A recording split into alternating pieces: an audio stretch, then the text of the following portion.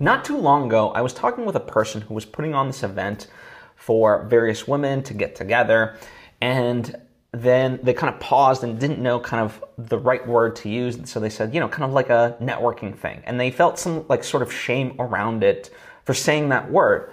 And the reason why they had that hesitation and that feeling was because networking is this word that's kind of been co-opted, and it's such a weird and nasty word in some sense, because it implies like just, this transactional use of other people as a stepping stone for one's career or so forth, right?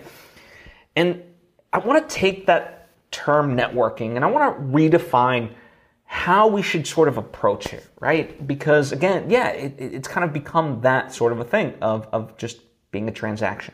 And instead of viewing it as networking, the reason I bring up that story was because in that moment it just hit me like, well, let's just use the word connecting, right? That's such a better sort of way to approach it, right? Instead of like, oh, schmooze, let me go up to you and like, hi, I'm this and I do that. Like, let's just connect with people and do it on a deeper level, right? Like, let's view it in terms of that. And whether or not it goes somewhere, in and of itself, the interaction can have its own value, right? Now, of course, if there is a connection there that is worth pursuing for, both parties, then great, go for it, and see where it can kind of go from there. But I think, it just alleviates some sort of notion that something has to be gained right then and there, as opposed to, again, just like, let's connect.